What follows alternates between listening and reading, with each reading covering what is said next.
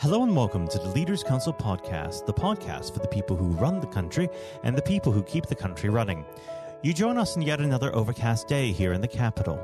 I'm Matthew O'Neill, and today, as always, we ensure that we have a variety of distinct perspectives on leadership. First, we're joined by Eddie Ray, founder and managing director of Progressive Sports, an organization that encourages and helps children to be physically active. Eddie, hello. Hi, Matthew. Thank you very much for coming on to the program today. Now, normally we'd go directly into the subject of leadership, but considering the ongoing COVID outbreak, we should start there. How has this affected your organization? COVID has had an impact on our business, as many businesses up and down the country. It's impacted some of our services. Obviously, we've been able to deliver some of our services and obviously get out there and inspire and encourage children to be physically active. Most of our work is with schools and in the community, so we've still continued to support schools throughout the pandemic, and we've been part of that support mechanism that's kept schools up and running. But I'm looking forward into the future, and I'm positive about what the future will bring. We have got a few battle scars, but we're still ready to roll up our sleeves and keep moving forward as a business. Now, when we talk about COVID, we're often talking about the restrictions placed around people's way of life. As an organization that's looking to get children out and active, how is this affecting the mission, especially when so many children are stuck in inner city flats, unable to go into outdoor space? Yeah, I think schools are a large part of what we do is in terms of working with schools, engaging schools, and children obviously throughout this, pandemic have still been, or most children have still been attending schools, and I think it's up to us and up to schools and parents to, realise the importance of physical activity and getting children out, getting some fresh air, whether that's going for a walk or a run or a ride on your bike. It's really, really important, and I think no more so than currently. Really, it's not just your physical; it's your obviously mental well-being, and obviously affects a lot of things. So I think it's vitally important that children and those people that can influence will continue to bang that drum on the importance of physical activity with our children. Now, of course, we are here to discuss the concept of leadership. I always like to start this part of the conversation off by asking the same simple question. What does the word leader mean to you? The word leader is somebody that very much sort of leads from the front, kind of whether it's, an institute or a business, sort of leads by example, is there to sort of set the tone, create the DNA within the organisation. Is somebody that people can look up to, look for inspiration, can manage people and get the best out of people ultimately, so they know how to, manage the people to ensure that they do their job to the best of their ability. And how would you describe your personal leadership style? I say my personal leadership style is one of leading from example. I'm definitely not probably somebody that's going to be jumping up and around the office and, delivering motivational talks. I think my actions speak louder than my words. It's very much, I do like to lead that way. Lead by example. Very much hold myself to account. If I say I'm going to do something, then we definitely do follow through, and I ensure that is done. So I suppose I'm leading the team in that respect, setting our vision, setting our goals, and holding myself and the team accountable to achieve what we set out as a business. Now, how would you say you came to your style of leadership? Did you have a particular role model, or have you been shaped more by circumstance? I think maybe more circumstance. I have come across some good business leaders, teachers, managers of sports teams. I suppose it's a hybrid of a number of things, really, just my own sort of experiences. And I suppose you take the good bits, the bad bits, the bits that you like, and you kind of wrap it all up into your own sort of style and personality. And I think there's lots of people that we can all look up to, whether that's in the sporting sort of field or in a business field. And, I'm an avid reader, I'm an avid learner. I'm constantly looking at ways that I can improve myself to become a better leader. And what are the ways in which young people looking to take on leadership responsibilities could improve their chances? I think, just the little things really, whether that's, joining a sports team and having a voice, or just, just socialising with peers and stuff like that, or becoming a monitor at school, or part of the school council. They're all little ways that obviously children in particular can obviously start to develop those leadership qualities. I think it's important that we teach children the right sort of mindset, around growth and around learning and developing and improvement. I think that's an important thing that we should teach children, that they can set up that right character for them to become a leader or, face the challenges that we face as we go through childhood into adulthood. Do you operate any mentorship schemes within your business for your other staff members? Yeah, we've got, part of our operations team, we've got mentors that mentor our sort of less experienced and people that are coming through the ranks. So they'll help with their own professional development. They've got somebody to buddy up with to support them and help them with their own development and, any challenges they might have, any things they want to run through with somebody.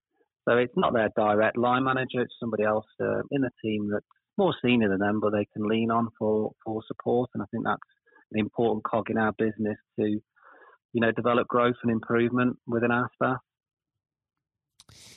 Now, unfortunately, our time together isn't unlimited, and we are about to run out of it. But I'd like to go through a few quick-fire questions with you before we get there. Firstly, if you were to suggest a singular person in business or sport for young people to look up to, who would that be? That's a very good question. I suppose it can be anybody. It could be a parent. I was thinking about this recently, and I think, somebody that's, in terms of leadership, that's doing absolutely phenomenal things with a football team, and it's somebody that's worth actually studying a little bit more, is Jurgen Klopp. Taking what was a team that were, traditionally have got a great history, but were struggling for years, and I think he's really moulded and developed and improved that team, and single-handedly, I think his ways of doing things and the culture that he's brought into the football club, I think has been really, really good. And I think he's a really good example of someone that's, shown great leadership and actually improved an organisation that's now, if not probably the best team in the world. So I think he would be a good person to look at. How do you resolve conflict? Conflict within the team. I think obviously we'd resolve that obviously on a one-to-one basis with them. If there's conflict with a member of staff, then we'd obviously look at resolving that on a one-to-one basis. But from a management point of view, obviously we have a management team that steer the business, and I think conflict within the team is not a bad thing. We certainly don't want to lead the business down a path that might not be the right path, and we don't want a group of yes people that agree with myself, or other people in the business if it's not the right decision. So I think a little bit of conflict, a little bit of heat within the team is not a bad thing as long as it's done correctly. And what does the next 12 months have in store for Progressive Sports? We're just continuing to evolve the business. We've obviously had to take a step back, reflect on the business, ensure that we're profitable, ensure that we can continue to grow. But I'm very much, looking forward. There's opportunities around supporting schools with pupil health and well-being. We've got various projects and stuff that we're running. We've got a new business that we've launched to support pupil health and well-being, and we're putting resources into schools and training into schools. support teachers to be able to teach this. So, we're very confident in what we're doing as a business, and we will just, I suppose, move with the ever-changing landscape and just ensure that we're obviously true to our core focus as a business, and we continue to evolve, continue to improve, and serve our customers with the best possible service that we can provide. Eddie, I'd like to thank you very much for joining us on the program today. And of course, it'll be great to have you back on the show at some point in the near future. But for now, I think all that's left to say is goodbye. Goodbye, Matthew. Thank you.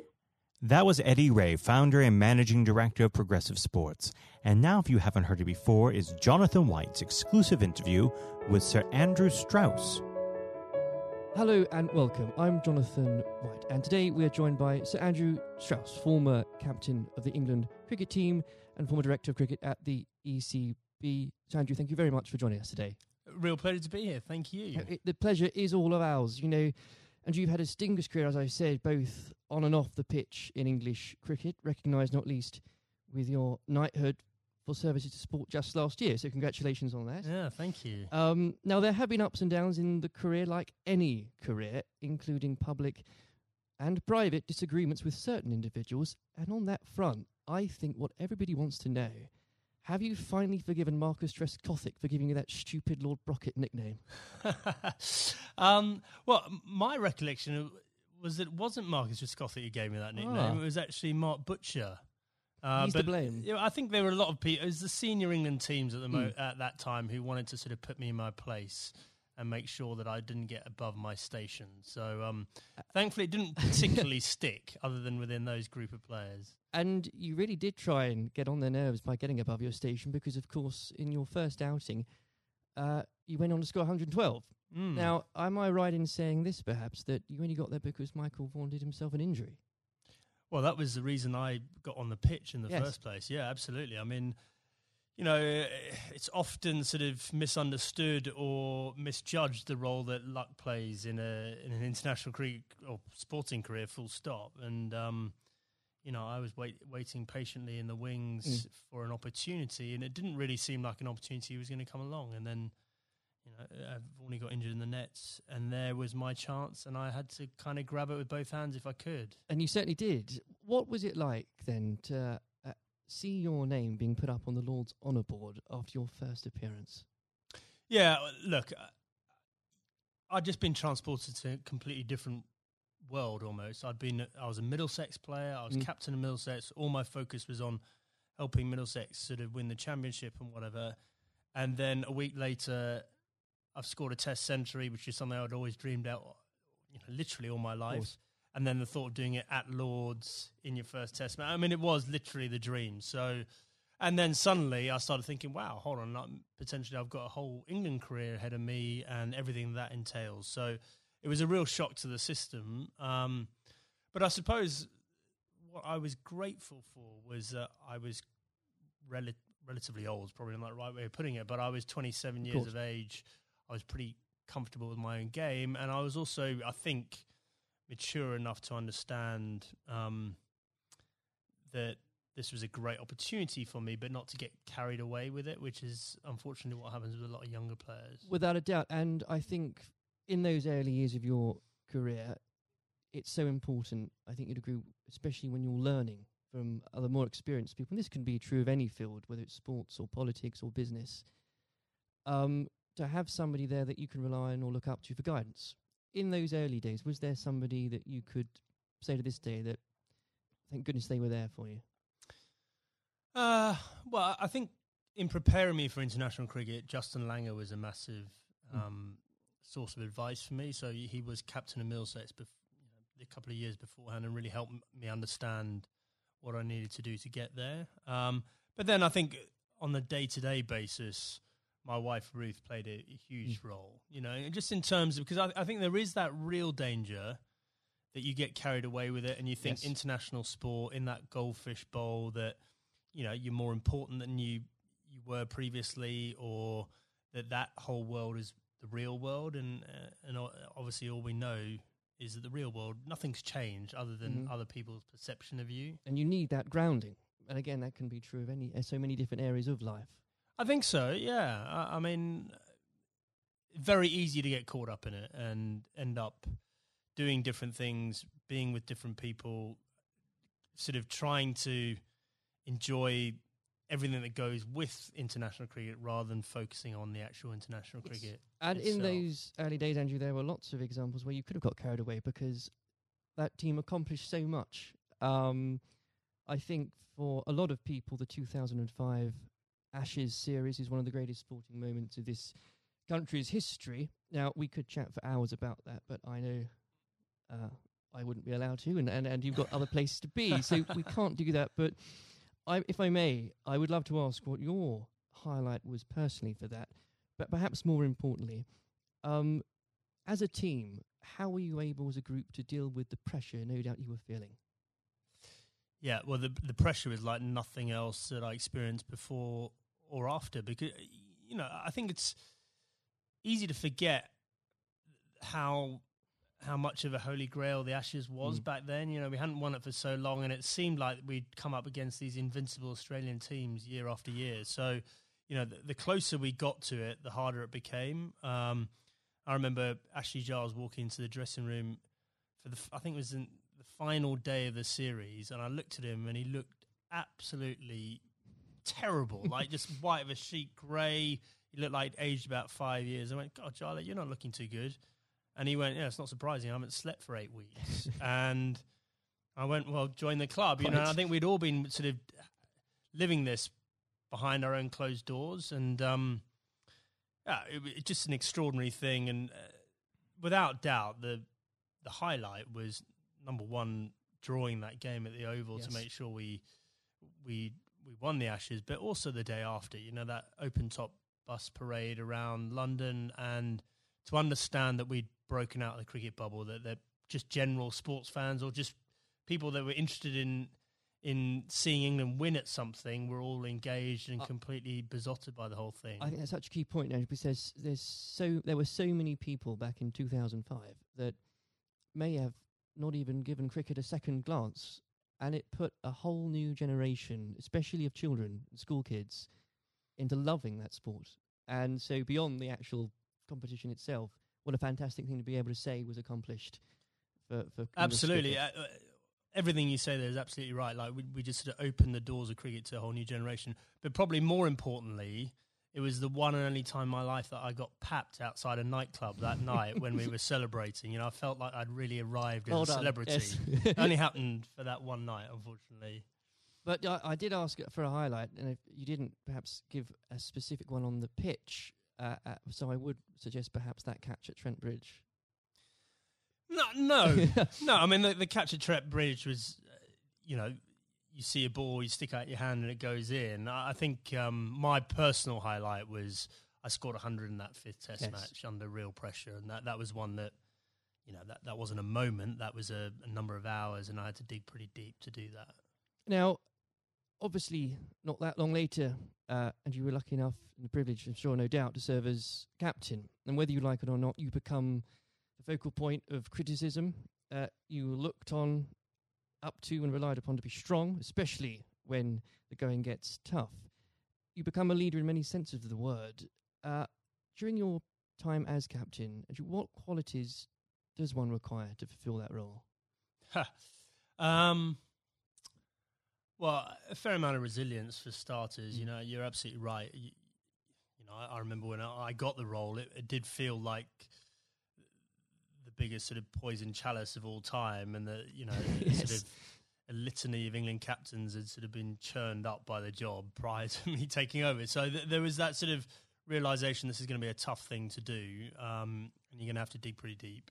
But I think actually the most important thing was sort of just pushing all that noise to one side and just clarifying, okay, if I'm going to do this job, what is it that we really want to achieve out of this? And so suddenly that becomes a bit more exciting and a bit more enticing, the idea of, well, we can do something that's never been done before here, and I've got the opportunity to play my part in that. So, you know, I think that was a big part of it for me.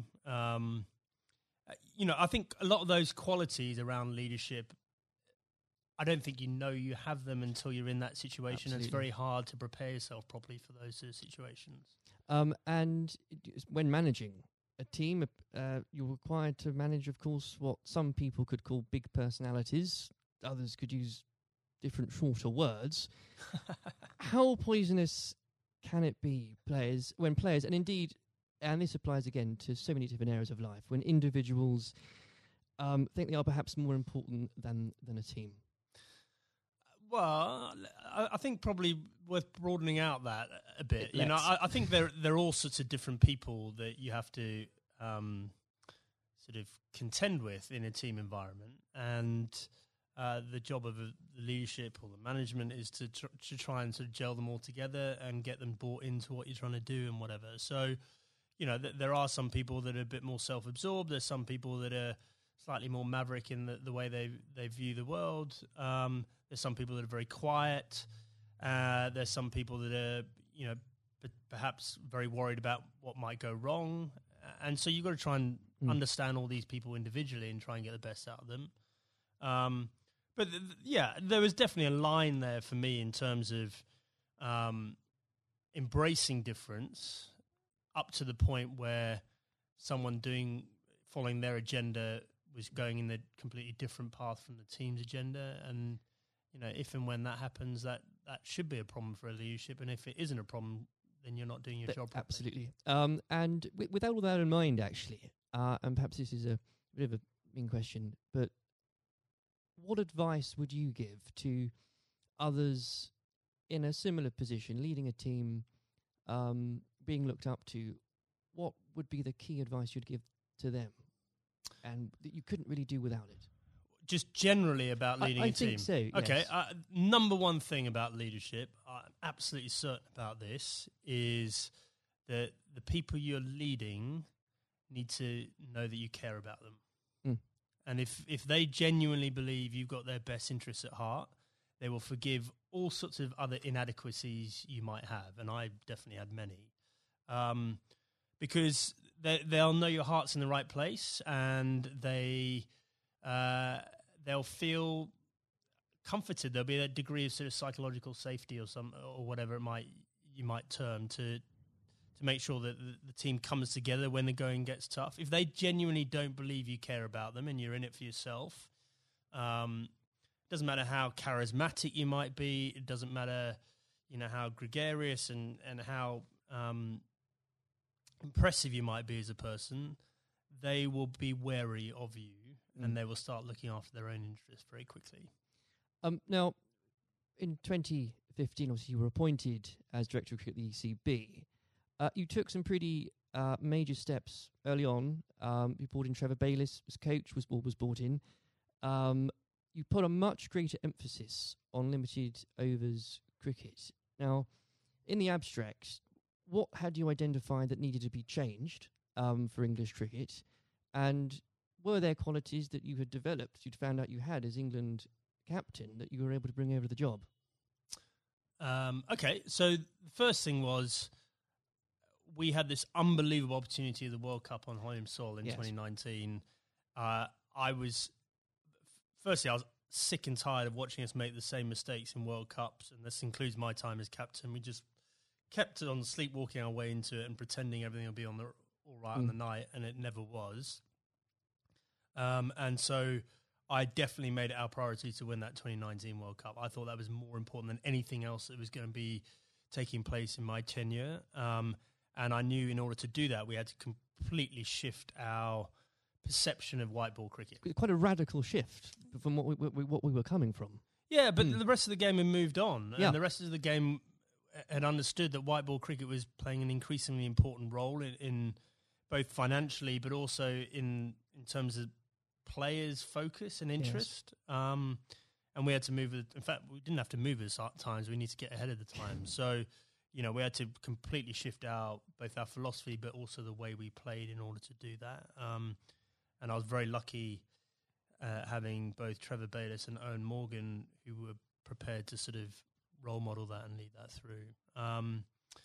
And the second part of your question around what had the England captaincy sort of done to prepare me for the role, I think I was comfortable leading. I knew the environment. I knew what I was getting myself into, and in the early days, I could leverage some of the relationships that I had with the players. But actually, I found it a very different challenge because you are so far removed from what's going on the ground, Right. and so you're relying on other people to have to buy into what you want to happen and then do it themselves, and often in different time zones in different parts of the world. So that was a very new experience for me. Well, I think the strategy paid off, and I don't know about you, but when watching that World Cup final again, as so many people did in this country, it's once again inspired another generation of especially school kids who again might not have given cricket a second look, who have now become avid cricket fans. I know of some, and what a wonderful thing that must be. Yeah, it was an incredible day, wasn't it? I mean, I think in our vision, like when we're talking about the opportunity of winning the 2019 World Cup, I had this vision in my mind of Lords on a sunny day and a close finish and the incredible kind of, emotion that went with it. No one could have dreamt how it played out. I've never seen anything. I've never seen a game of cricket like that in my whole life, and for it to be the World Cup final was quite extraordinary. I know some fantastically avid cricket fans who were Googling there and then what exactly the rules became, because so was I, actually, yeah. Absolutely. Now, Andrew, in your wife's memory, you established the Ruth Strauss Foundation last year.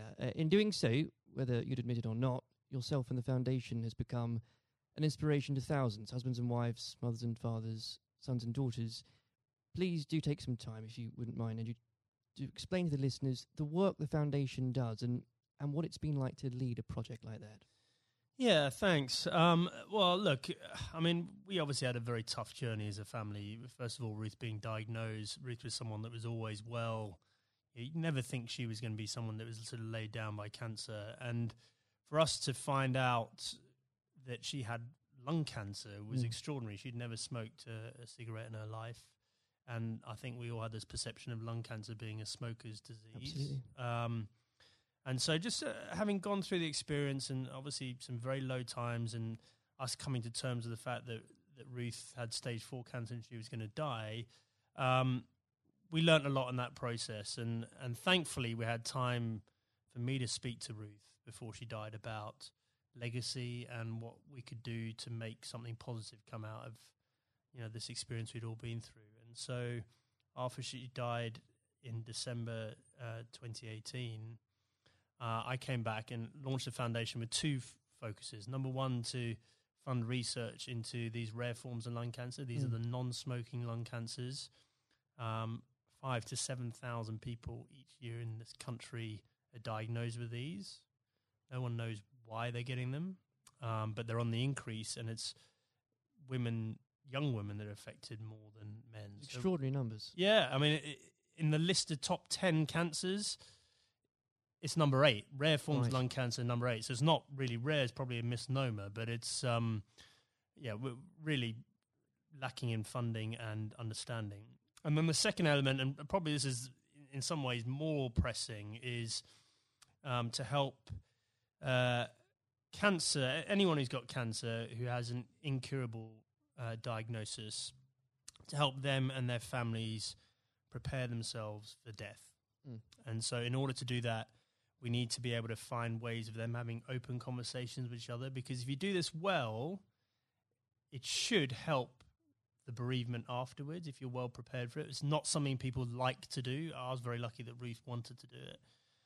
But also we have to have that debate about the taboo of death and, effectively how uncomfortable we are talking about it, and certainly how bad we are preparing for it. If you think for a moment about antenatal classes before you have your baby, like how we're preparing you for how your life's going to change, and we do nothing around death, even though we're all going to experience it in one way, shape or form. And, I think as a society we need to be better than that. We've come a long way in so many different areas, and especially around mental health.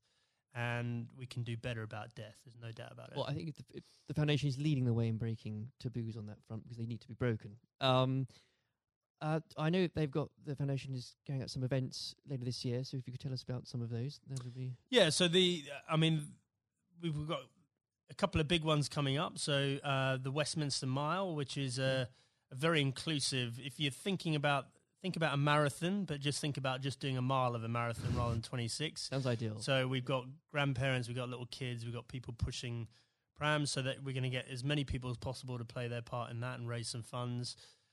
We've got the Red for Ruth Day at Lords again, so that was an incredible day for us last year. Whether you were there or not, especially if you were there, I mean to say, but whether it was the photos in the papers the next day, what an I think it was the 15th of April, wasn't it? What an extraordinary day, and what an overwhelming day that must have been for you. Yeah, absolutely. Well, I mean, an Ashes Test match is a big day anyway, yes. And then for us to have that extra element of the Red for Ruth Day and to see the wave of support, myself and the boys were incredibly profoundly affected by that in a good way. We felt so much love and support there. And then the foundation is directly benefited hugely by the funds raised. And we want to take it up a gear this year and make it more of a community thing, not just the day at Lords. I even saw some of the stuffiest members of the MCC, Andrew, wearing red. So what an extraordinary thing. Yeah, well, a lot of them wear red trousers anyway, I think. But absolutely. They were right behind us. And, we really want that to be something that's embedded in the English summer, just like the McGrath Foundation Days in Sydney in Australia. Well, it's been a complete inspiration, and I very much hope we can talk about that perhaps late in a few months as well. Absolutely. Before we go, as I'm conscious of the time, it's also an exciting year for domestic cricket, not least because of the introduction of the 100, not without its critics, Andrew, I know you're a big proponent of it. The Blast has clearly shown that the short form of the game has brought cricket to a new and growing audience, exciting games. What do you say to those that ask, why do we need the 100 as well? So the 100 is the most important step forward in domestic cricket in this country ever.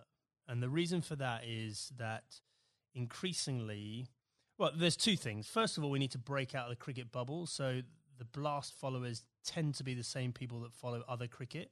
Right. And therefore, that's a small audience and potentially a declining one over time, even though the Blast sales are increasing. We need to break out of that and try and get more general sports fans into cricket.